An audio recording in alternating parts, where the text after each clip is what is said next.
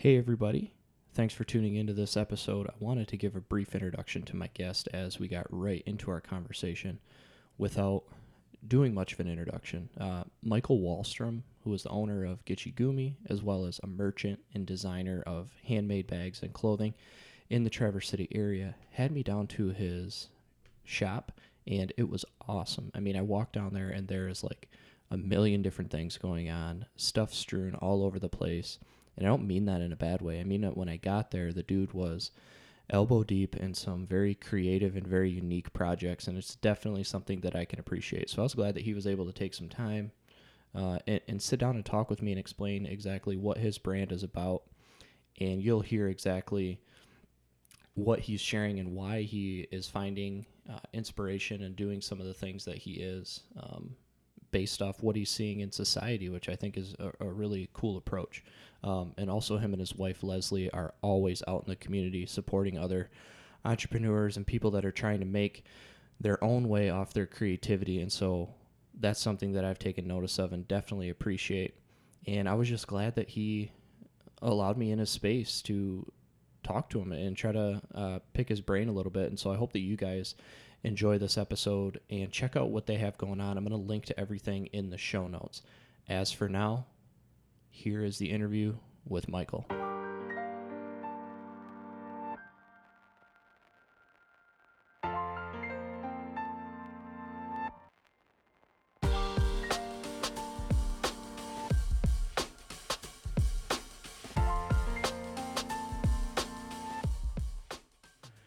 All right, everybody, welcome to this episode of the Cold Shower Podcast. We're going to get right into it with Michael. Dude, what's going on? Hey, man, thanks for having me on. Appreciate it. Yeah, of course. Thanks for having me down in your shop. This is a really cool spot. Definitely looks like a place where a lot of creativity and creation happens. Yeah, and I'm glad that we picked near the end of April here because a couple months ago we'd be wearing our coats. Right, exactly. Dude, well, let's start right out. Just can you explain like what your company and your brand is all about and maybe how it started? It's interesting too because I always look back at the beginnings of my company as a way to move forward. And it's always great to kind of revisit the beginning and what the intentions were, to kind of like help kind of guide like where I'm going. So I've seen, it's important for me too to see the evolution of the brand, and also to see how I've changed things and the direction and whether it was intentional or unintentional. But yeah, I mean, I had a background. My entire career has been in fashion and apparel, and living in New York City and going to FIT out there, I had the opportunity to work for some of the best brands, product development, wholesale, doing some buying. So that's really my career path, even starting at a young age. I always, I was the kid that always dressed myself and loved going back to school shopping and stuff like that. But when I moved here, I kind of noticed that there was a little bit of a void for anything like that. There were a couple boutiques that sold some of the brands that I worked for or that I liked, that I liked to wear.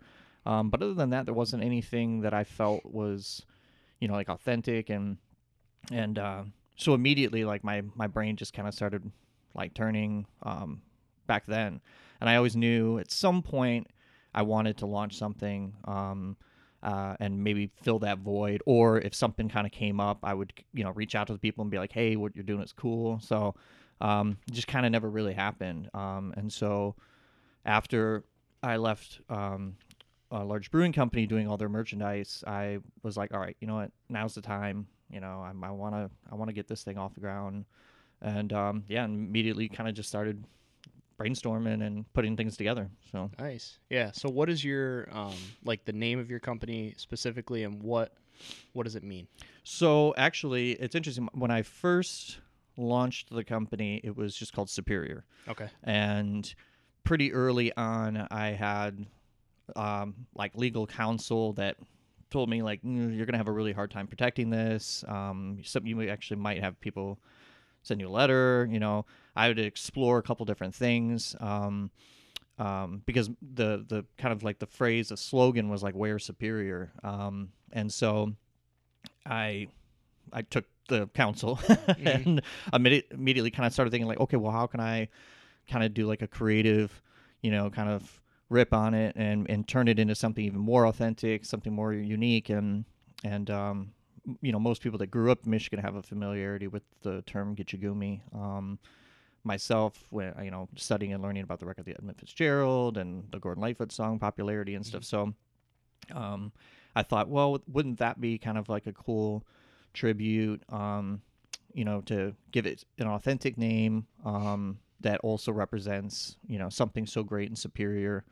And I've always, even as a child, like, appreciating Lake Superior. I mean, my family we'd take a trip up into the UP every winter for skiing, and then also every summer too. So, spending summers up there as a kid, and I just was always in like awe of how beautiful it can be one day, but then the next day deadly, and it just had this like double persona. And I thought, wow, that'd be kind of a cool aesthetic to kind of replicate in a brand, something that could be soft and serene, but then also, raw, edgy, and deadly, and you know what I mean. So kind of like trying to do that was a kind of a big core of the initial direction of the Mm-hmm. brand. Yeah. Yeah, I'm always fascinated by the process, not of just like naming, but like you said, like how things change. So at one point, you had, when you first started this operation, you had a direction that you wanted it to go like in mind. Mm-hmm. And then you can now look back after being in operation for, for 3 years? 3 years, yeah. 3 years. Mm-hmm. And see, well, how have I changed and how have I stayed the same?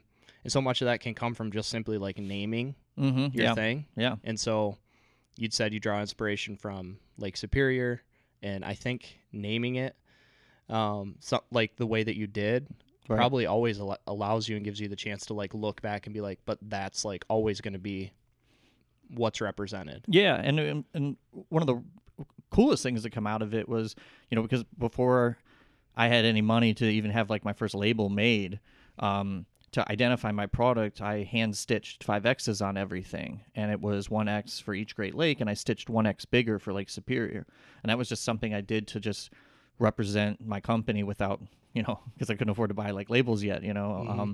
And from that kind of came my logo, and that is something that has stuck from the very first thing I ever made, and to today. I mean, I don't hand stitch it on everything anymore, just because I'm making a lot more pieces, but the 5X's are definitely represented in my logo and on all my pieces that I make. Yeah. When I first saw the 5X's, I didn't know exactly what it meant, and then when I found out, I was like, "That's genius!" And it's such a cool. I wouldn't go yeah. that far. That was just I don't know. That's cool. That was just I guess a pleasant accident. Yeah, Worked out. It's just really cool to then know that the bigger X is for Lake Superior, and just the connection that so many people in Michigan have to the Great Lakes, and to be able to kind of like claim that connection Mm-hmm. with your own design with the X's is awesome. Yeah, and I wanted it to be ambiguous enough that, if you don't know, it's still okay. Like, you don't have to be, and that was also a big part of, not, I don't want to say like I watered down or toned down the message of it a bit, but I noticed that I was kind of isolating myself from reaching other customers in other states, particularly like the West Coast and East Coast markets, that don't have any connection whatsoever to the state of Michigan, but love the designs that I was doing and things of that nature. So it still holds true, but I had to kind of be aware that I had customers all over now, versus, trying to keep a small centrist mindset. So that was something that I learned early on. And also, too, from the beginning, I kind of, when you're just starting out and you're just kind of throwing things out there and seeing what sticks and seeing what works, I really noticed that I was kind of allowing the market to kind of dictate my direction versus what I wanted to do. And so, after the first year, it was kind of like a real reflection saying, okay, well, am I set, am I where I thought I was going to be in the direction I wanted to be in? And I noticed that I really wasn't. And so I was like, okay, well, now, how can I right the ship, and so then that took, a lot of, brainstorming, a lot of planning, going back to the drawing board, trying to figure out the things that I really wanted to do, the things I was passionate about, versus kind of servicing, the market, and that kind of helped me develop my first real collection, which was that Muted Romantics collection last spring. Yeah. Okay. Yeah, and I think we'll talk specifically about some of your different collections. Just as you're talking about how things started out, I think it's interesting when you share the word like progress or direction. I mean, are they like related? I know for me, I've said in the past how it almost seems as though if I could just claim like one side or the other, the whole idea of this podcast is that we kind of explore the middle ground of things. Mm-hmm. Yeah. But you can get quite a following by being, unabashedly right, unabashedly left. But I think it could be the same thing with fashion too, where you can appease the crowds, but it's not something that you really enjoy. Mm-hmm. So it's not really truly quality in your eyes. Is that true? Yeah, and I think it was, it was more or less like I felt like I could do more, and I was like, am I really pushing in the direction that I really think it could go or be? Am I, putting my time and effort into, looking at the different markets and trends and identifying things that I really like, and also too a shift in demographics from an age standpoint was a big part of it too. So being able to realize that okay, A, B, C are not working, but D and F are, and then maybe I'll take a little bit of A and a little bit of B. You know what I mean? So it's kind of that middle ground. Trying to tweak it and figure out kind of how to take that next step. I mean, I started with $250 and bought my first sewing machine off Craigslist and a piece of leather and made like 3 handbags, sold them, to friends and family, bought it, some more leather, sold some more bags to, friends and family, bought another sewing machine. And it just kind of like, that's how the evolution's been. It's just been, a very slow bootstrap kind of like, okay, make a couple things, get some feedback, and then, okay, do what's working and what's not working. So, I mean, if I were to go back and write draw a line on a map to show, it would look crazy. Right. It wouldn't make any sense whatsoever. I mean, I don't think you could chart the course that I took. Yeah, it's not like a straight line, no. any direction. No, it's all over. What was it? Did you get any like weird reactions when you were like up and coming in the sense of like, yeah, I want to go into fashion? Like, was that weird for you in the way people might have reacted to that? Like that, oh, well, that's more of like a hobby. Was there any of that, or was everybody, I don't know what your family's like, were they all on board with your idea of? Yeah, I mean, I've always grown up in like the creative arts field, so okay. I was in, dance and, performance and stuff like that. I did magic when I was a kid, and I was always, drawing all the time. I did like cartooning work and things of that nature, so I was always creative. I think I associate that to being like A, left-handed, and B, super dyslexic. Okay. And because I was terrible in school. I mean, I was in summer school since I was in like 7th grade, like barely past 8th grade. You know what I mean? They didn't have programs for like trying to like develop, minds around dyslexia and stuff. So it was really challenging. So I kind of was like always anti-establishment in that regard. So I kind of found like performance and art as a way to kind of tap into that creativity.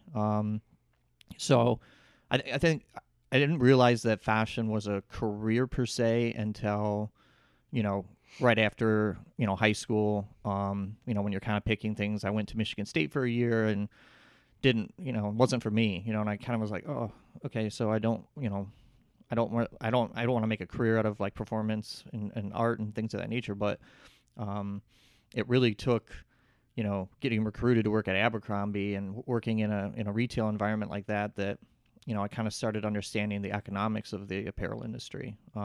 So from that point on, like the store that I worked at was like one of the top stores in the country, and home office used it as a test store. So, 10 months out of the year, we had merchandise that no other store had. So they would send in a crew from home office with specialized merchandise just for our store. And we would set it all up, merchandise it, display it, and then they would watch sell-throughs for, 2-3 days. And then we'd come back in and re-merchandise it. Now, I was just being the lackey that worked over, you know what I mean, that was doing the work. But talking to the people from home office and stuff, I understood like, wow, this is really something. So you can position product near other product in a certain space and it sells better than it would somewhere else. So it's kind of starting to understand like merchandising and the business of it is really what got me interested in it. And that's when I kind of started researching after working there and at American Eagle. I was like, okay, I'm done with retail, like, but I want to work on the other end. And so how do I get that job? Like, how do I get that training? And then I found FIT, and that's like a whole nother story because that's a process, to get into that school and stuff. So, but yeah, so I mean, I think that was kind of I just was so amazed by the science of it more than the art of it. That was, because I have both sides of the brain. I have the business acumen and but then I also have the design side and stuff like that. So it's this weird relationship internally that I have that I don't know if it makes sense, but I feel like it's both left and right brain. Mm-hmm. Oh, that's cool. And you just said like at one point you were just serving as the lackey, and so being told what to do. Yeah. But for a lot of people that might have been the end of the road in the sense like, this isn't my favorite thing to be doing. I'm just placing these products.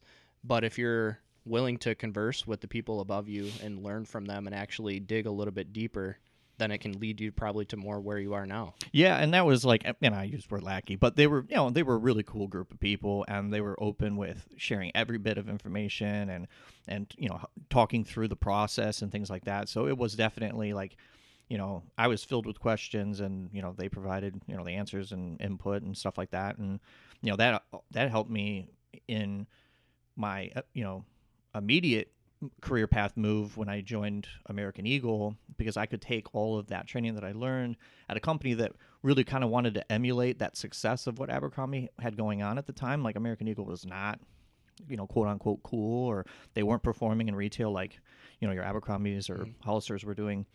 And so having that training really kind of helped us at that store location become like the number one store in the country. Okay. And we really transformed it, and meeting the president and stuff like that, and him awarding us and things of that nature was really, you felt like, okay, so what I've learned, I think I'm good at this, and that was kind of like a big push too.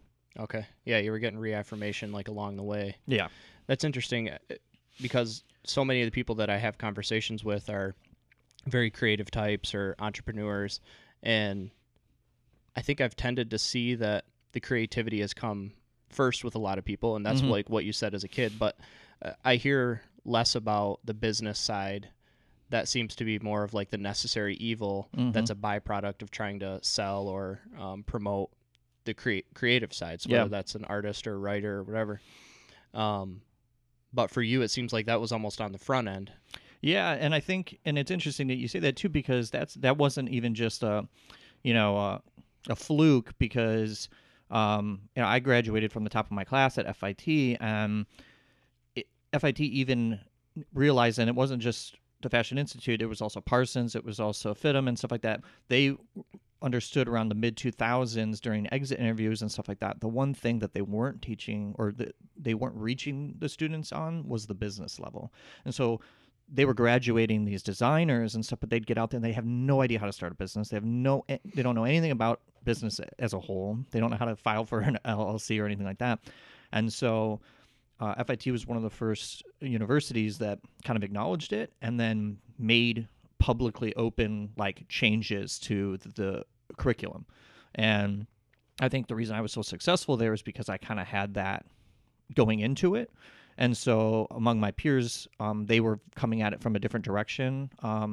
And I think that kind of allowed me to kind of rise to the surface a little bit more, plus like firsthand experience, enrolling there when I was 21 versus coming in at 18 or 17, You know what I mean? So, I mean, there was a lot of that too, but, and then working in the industry throughout my entire, college, time, I think helped too, because you're getting it firsthand, and then you're implementing, you're learning about it in the classroom, and then you're automatically like the next day at work, you're doing it. So I think that helped too. But since then, the universities have now restructured, and then they're focusing on that business side of the industry, because it was kind of being, a second hand type, Yeah. approach. So yeah.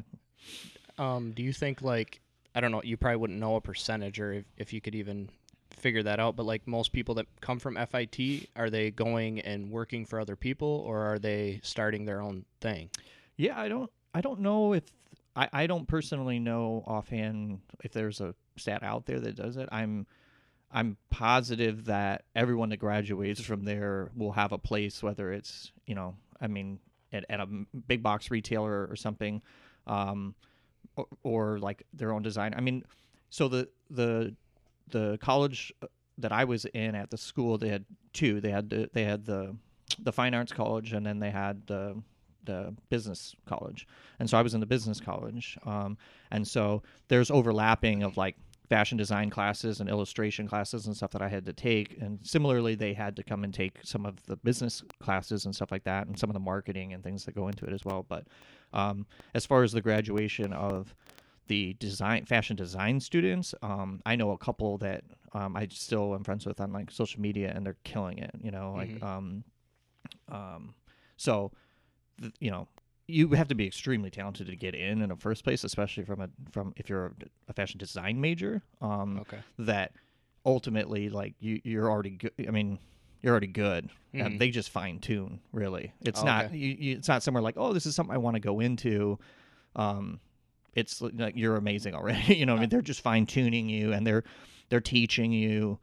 The industry versus just like, wow, you have raw talent, but let's fine tune it. So yeah, so I think that's kind of hard to say, because it's such a unique school, and that it's it's not a large student population and stuff, and they're very, very picky about who they let in, and so yeah, no, that's cool that you got in then. Yeah. Well, again, I wasn't in the design school. That's right. that's the creme of the creme. But Okay. But yeah, I mean, that's not that the business isn't either. But and shout out to FIT anyway, because they just got #1 fashion school in the world. Yeah, I saw that accolades. I think I saw that you shared that. Yeah. Oh, that's awesome. Yeah, Parsons usually is #1, but they're not a public school. Okay. They're a private school, so it's super expensive to go there. And So I'm always fascinated by people that are in the creative space and the business space.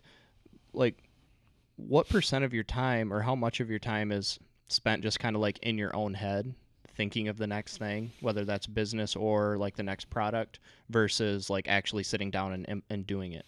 Yeah, that's actually a great question, because when I'm here, I have a tendency to make sure that I'm, constantly behind a sewing machine and working and, getting things done. I always have kind of like a list of things that, whether it's I'm sold out of something, and I need to like replenish it, or come up with something new, or not actually come up with something new. This is during the daytime is really when I'm like executing.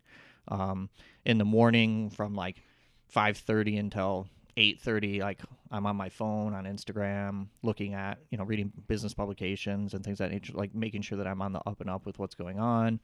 And that's a lot where, I have, my like inspiration boards and stuff like that, where if I see something that I like, immediately I can bookmark it and save it for later and things like that, and start kind of like putting ideas together in those digital spaces. And then I do that too, like after I leave here, I kind of like, but it's also, you have to wear so many hats, because then it's like, oh, I need to, at the end of the month, I need to do all my paperwork for my tax, taxes. I need to do all my financing stuff, or I need to schedule a photo shoot. So, I go out and I actually do the, photo shoots and take the pictures, then I got to edit them, and then I got to put together the marketing strategy and how I'm going to roll out. You know what I mean? So it's like wearing so many hats. It's easy to just stay busy. Right. Okay. So you like focus a lot on maybe like, I guess I do the same thing in the mornings, like what I would consider personal development. But that's where you're gleaning maybe ideas from. And then in the middle of the day is where you're actually like putting in like the actual physical work. Yeah. Yep. Yeah. And this space is such like it's an infectious making kind of environment. So you constantly want to be, doing things. And like I was showing you the exterior sign that I'm working on, I should have just gone to a company and paid them to make me stuff, but there's just something about me that I just can't do it. You know what I mean? I'll go to Home Depot, pick up a piece of plywood, cut it, paint it, you know what I mean, and make it myself. That's just kind of who I am. But it's probably not the best way to do it. Yeah, it's wearing those hats. Yeah. And some of them are fun to wear. Like, there's other ones that you're like, I got to put this hat on again. Yeah. I wish I had someone hired to like do this for me, but I mean, it's all part of it. Yeah. Do you ever worry? It seems like you draw a lot of inspiration or get your ideas from what's happening like in society. Is that true? Yeah. I definitely, politics, pop culture, any kind of like social climates and things of that nature, I'm always attuned to. Yeah. Mm-hmm. Yeah. So do you think that ensures you to like always have like the next thing, up and coming?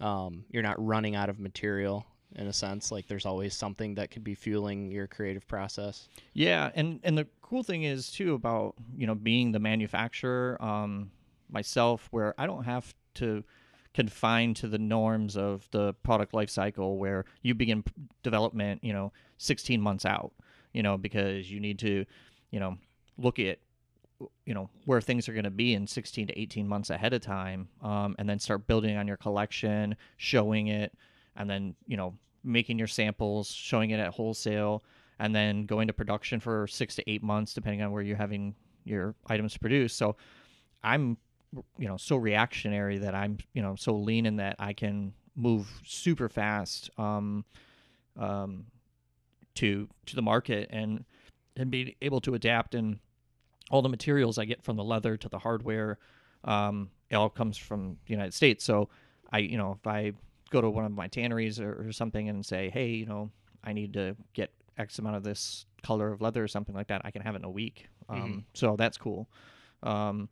So it's different in the way that it used to be done and the way that it still is being done, actually, in a lot of cases. But it's not scalable to a certain extent. So if I were to get bigger and bigger, I wouldn't be able to do this type of model.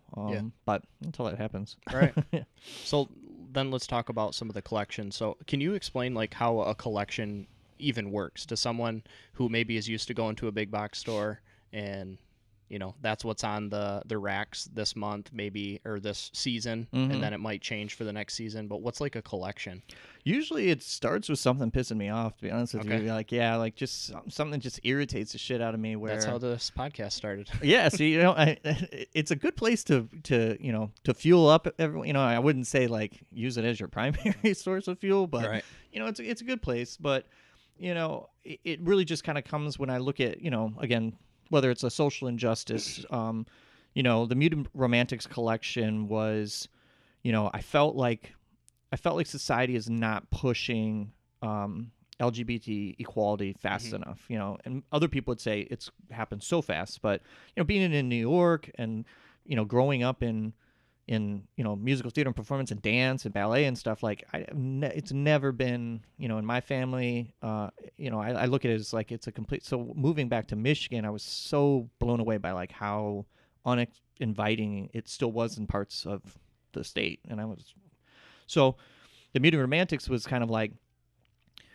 anybody who feels that they can't celebrate who they are, and they feel like they're they have to be muted. The Muted Romantics was kind of like any oppressed individual that felt that they couldn't express affection because of societal norms. Like that was kind of the Muted Romantics. So that was kind of the basis of that, and I pulled in cues from the normal things that you'd see in spring, the wildflowers. It was muted, like romantic tones of color and things of that nature.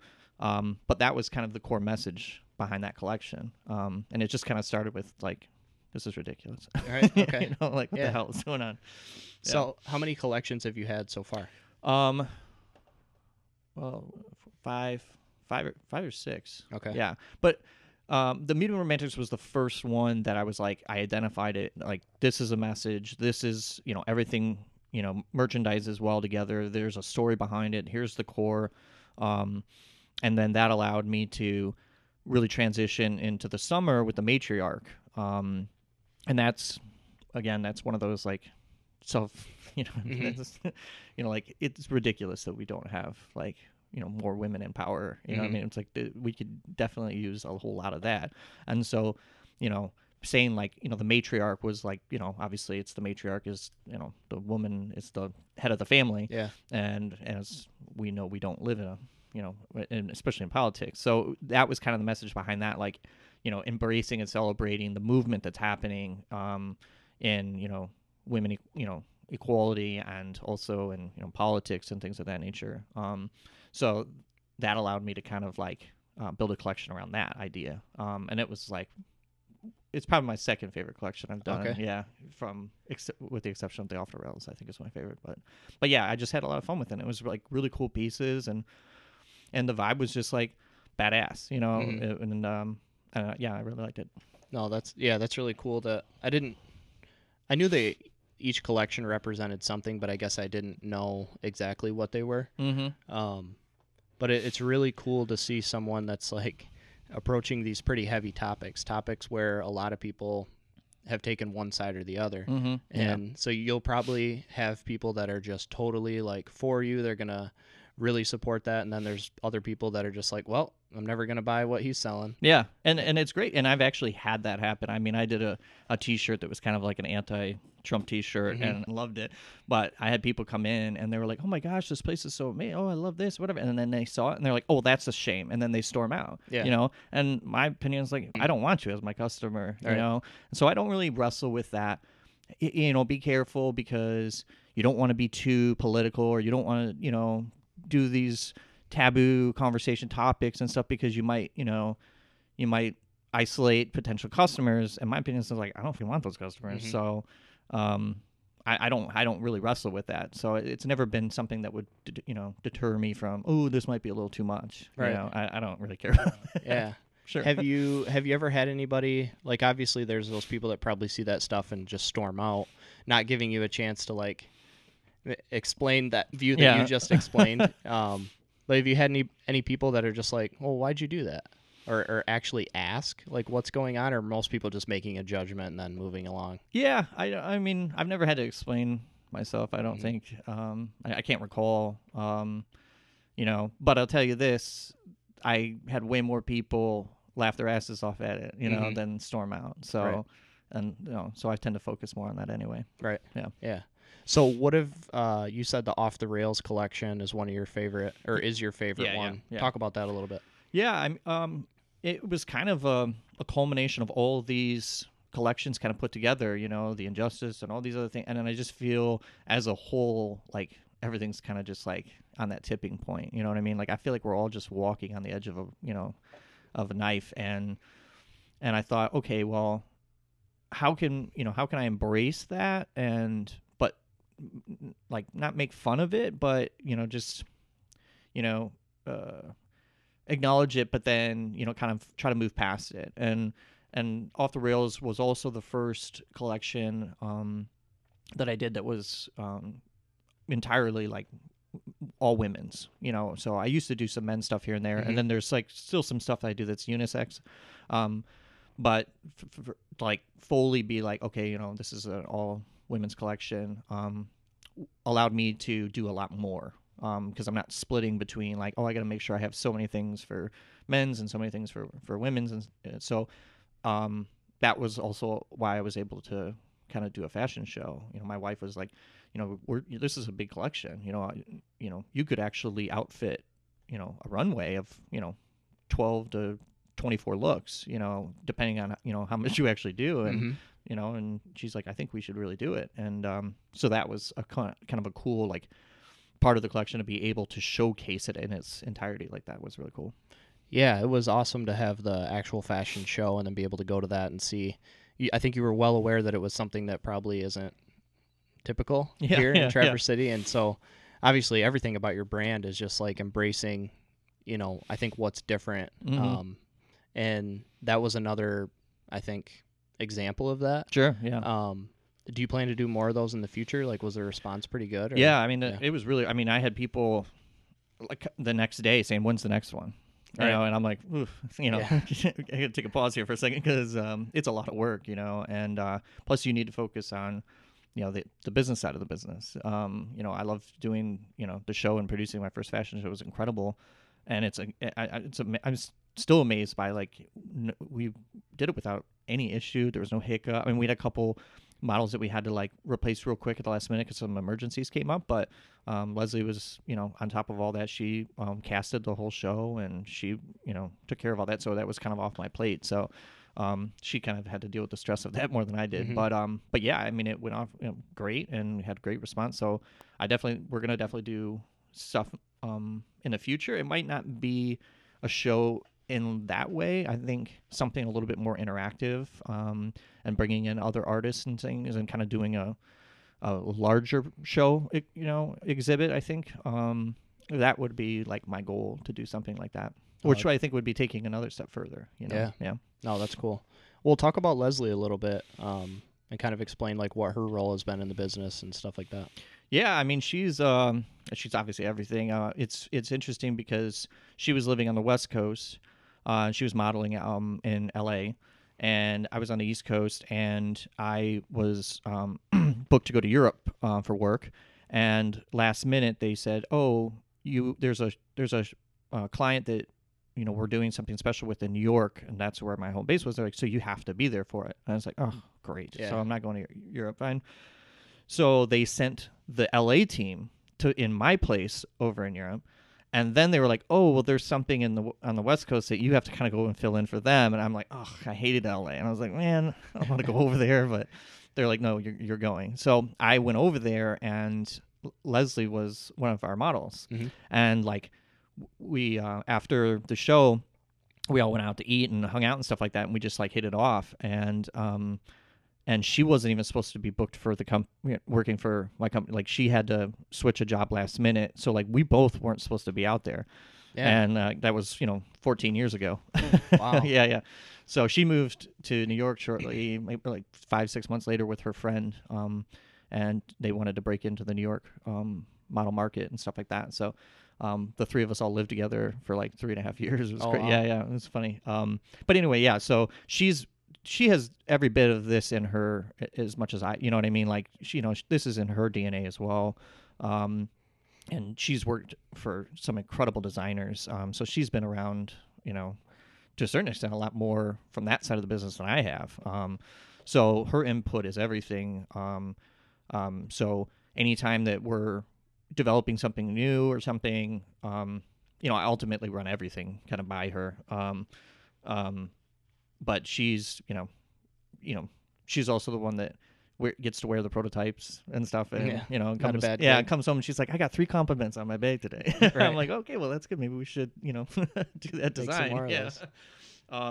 So yeah, I mean, she wears all the hats here too. You know what I mean? So yeah, I couldn't do it without her. Yeah, it's always cool to, I guess, get a sense of when couples are in on a project together, like how they make that work. Mm-hmm. Some of because I think I see it quite a bit where it might just simply not be possible without the other person. I'm interviewing another couple after this where it's a pretty stressful environment sometimes, owning a business and being responsible for the success of it. Like, if it doesn't work, it's your fault. Right. You were wearing all the hats. Right. And to have to rely on, someone that you're also in a relationship with and that you love, is unique too, because you also have to make sure that relationship continues and that works out okay too. Yeah. And it's, I guess a good analogy would be like, because we don't have any kids. I mean, I would say that Gumee is kind of our kid, and I'm the stay-at-home dad. Okay. You know what I mean? Because she works full time. She's got a great job and a great career, and she loves what she does professionally. So,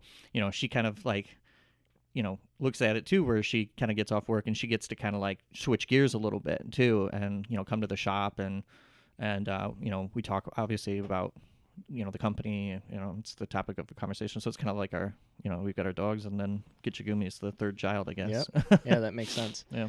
How much, speaking specifically to the relationship and then with the business in the middle of that too, how often do you guys have to like encourage one another, or where one is maybe down on what took place in the business and so the other one picks them up?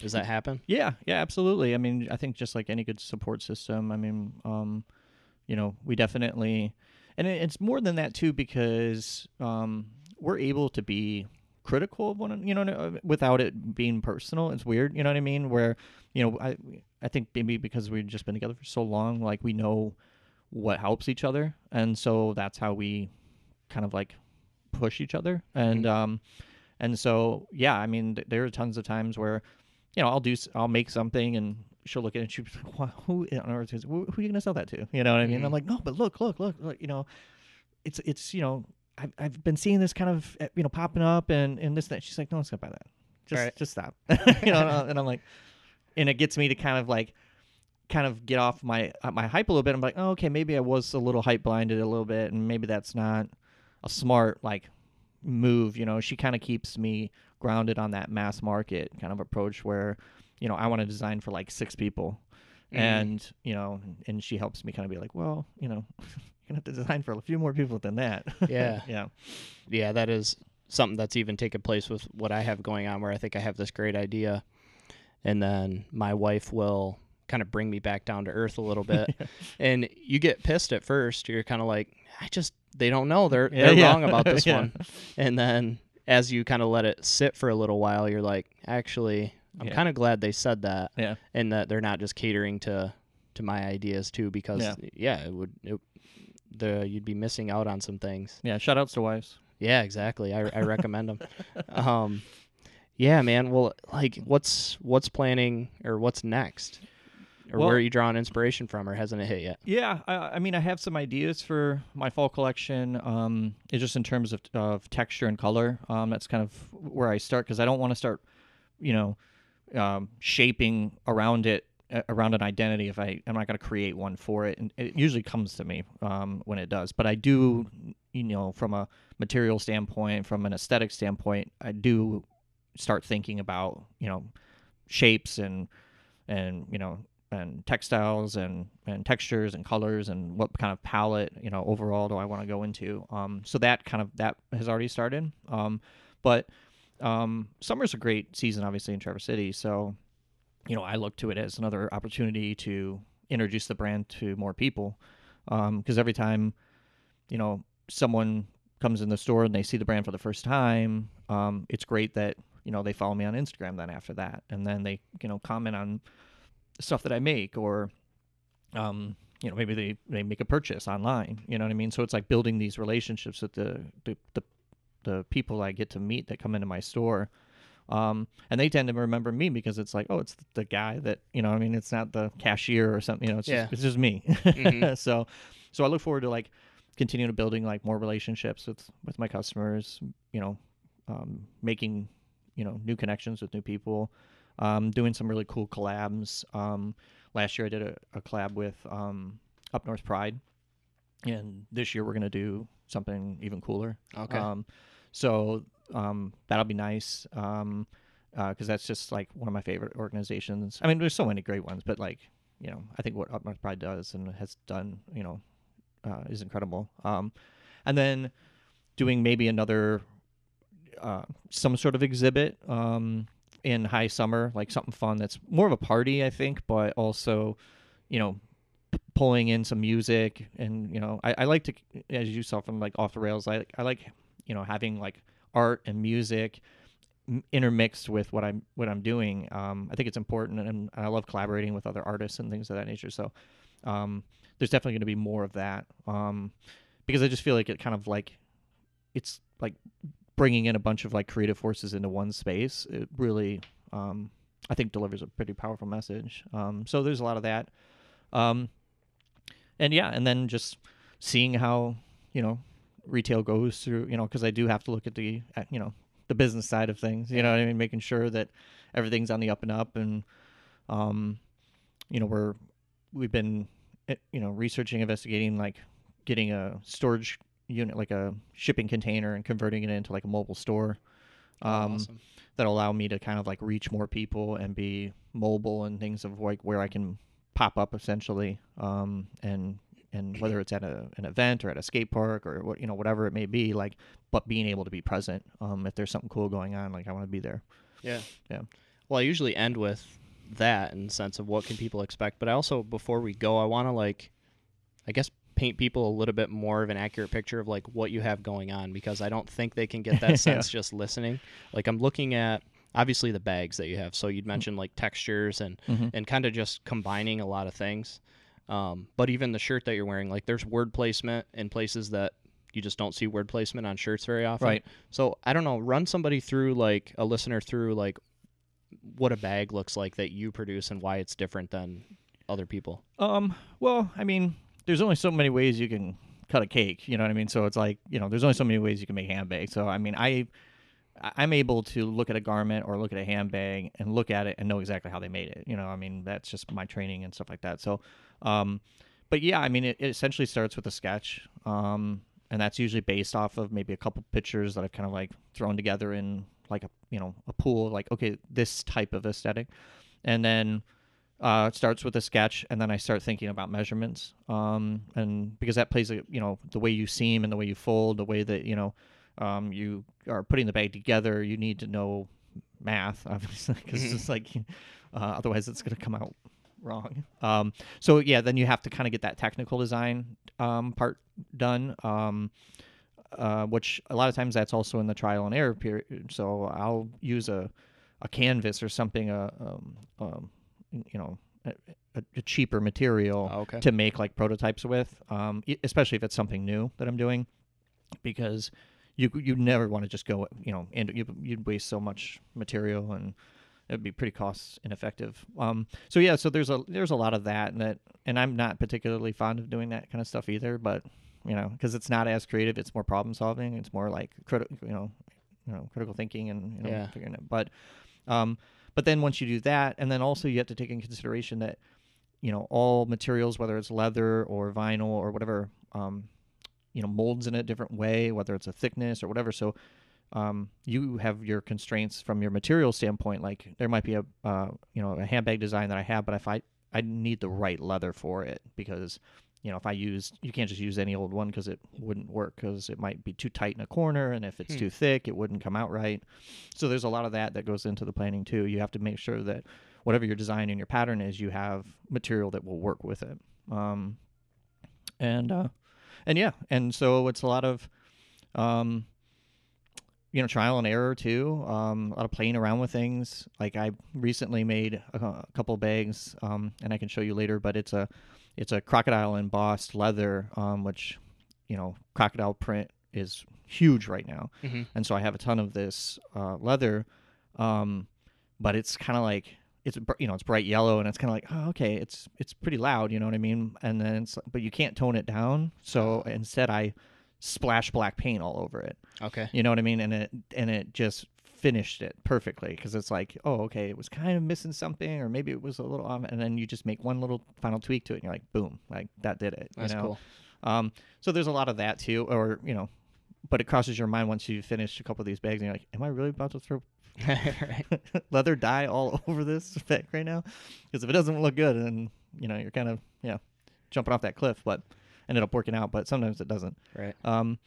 Which is why I do the sample sales every year. Okay. Yeah. So like I accumulate all sorts of stuff throughout the year, and I just set it aside, and I reference back to it throughout the year and stuff like that too. But it's nice to be able to kind of open up the back doors of the shop and let people, purchase those things at like a really great price. Yeah. Oh, that's awesome. Yeah. Well, yeah, as we get out of here, where can people find out more about what you do? So website, Instagram, all that stuff. Yeah. Instagram, it's just Get You Gumee Co. My website is getyougumee.co, or you can go to wearsuperior.com. And I don't always have everything for sale on my website that I make, just because I make things in such small quantities. The only thing that I put on my website are things that I usually have like 4 or more of, from an inventory standpoint. Otherwise, it's like if I only made like 2 or 3 of something, I typically won't put it on the website, just because it's kind of a bit of a hassle. And, so like Instagram is really where I kind of try to tune people into, because if they see something on Instagram that's not like on my website, they can always just DM and just say, hey, like I'd like to buy that. Like, if they're not from around here, obviously. Okay. But yeah, that's typically where I post like all the stuff that I'm working on. But yeah, and if there's any of your listeners that want to collaborate on anything like that, I'm open to like any creatives or just cool people, that like what we're doing and could take interest in what we're doing. So yeah, it'd be awesome. Yeah, man. Well, thank you so much for having me down here. This is a great space, and I'll link to the website as well as the Instagram page too, so you don't have to worry about figuring out how to spell Get You Gumee. Right. You'll become familiar with it after you follow him on Instagram. But again, man, thanks for coming. This is really interesting to kind of learn about what you got going on. Yeah, appreciate it, man. Thanks. Yeah, of course. All right, everybody, bye-bye.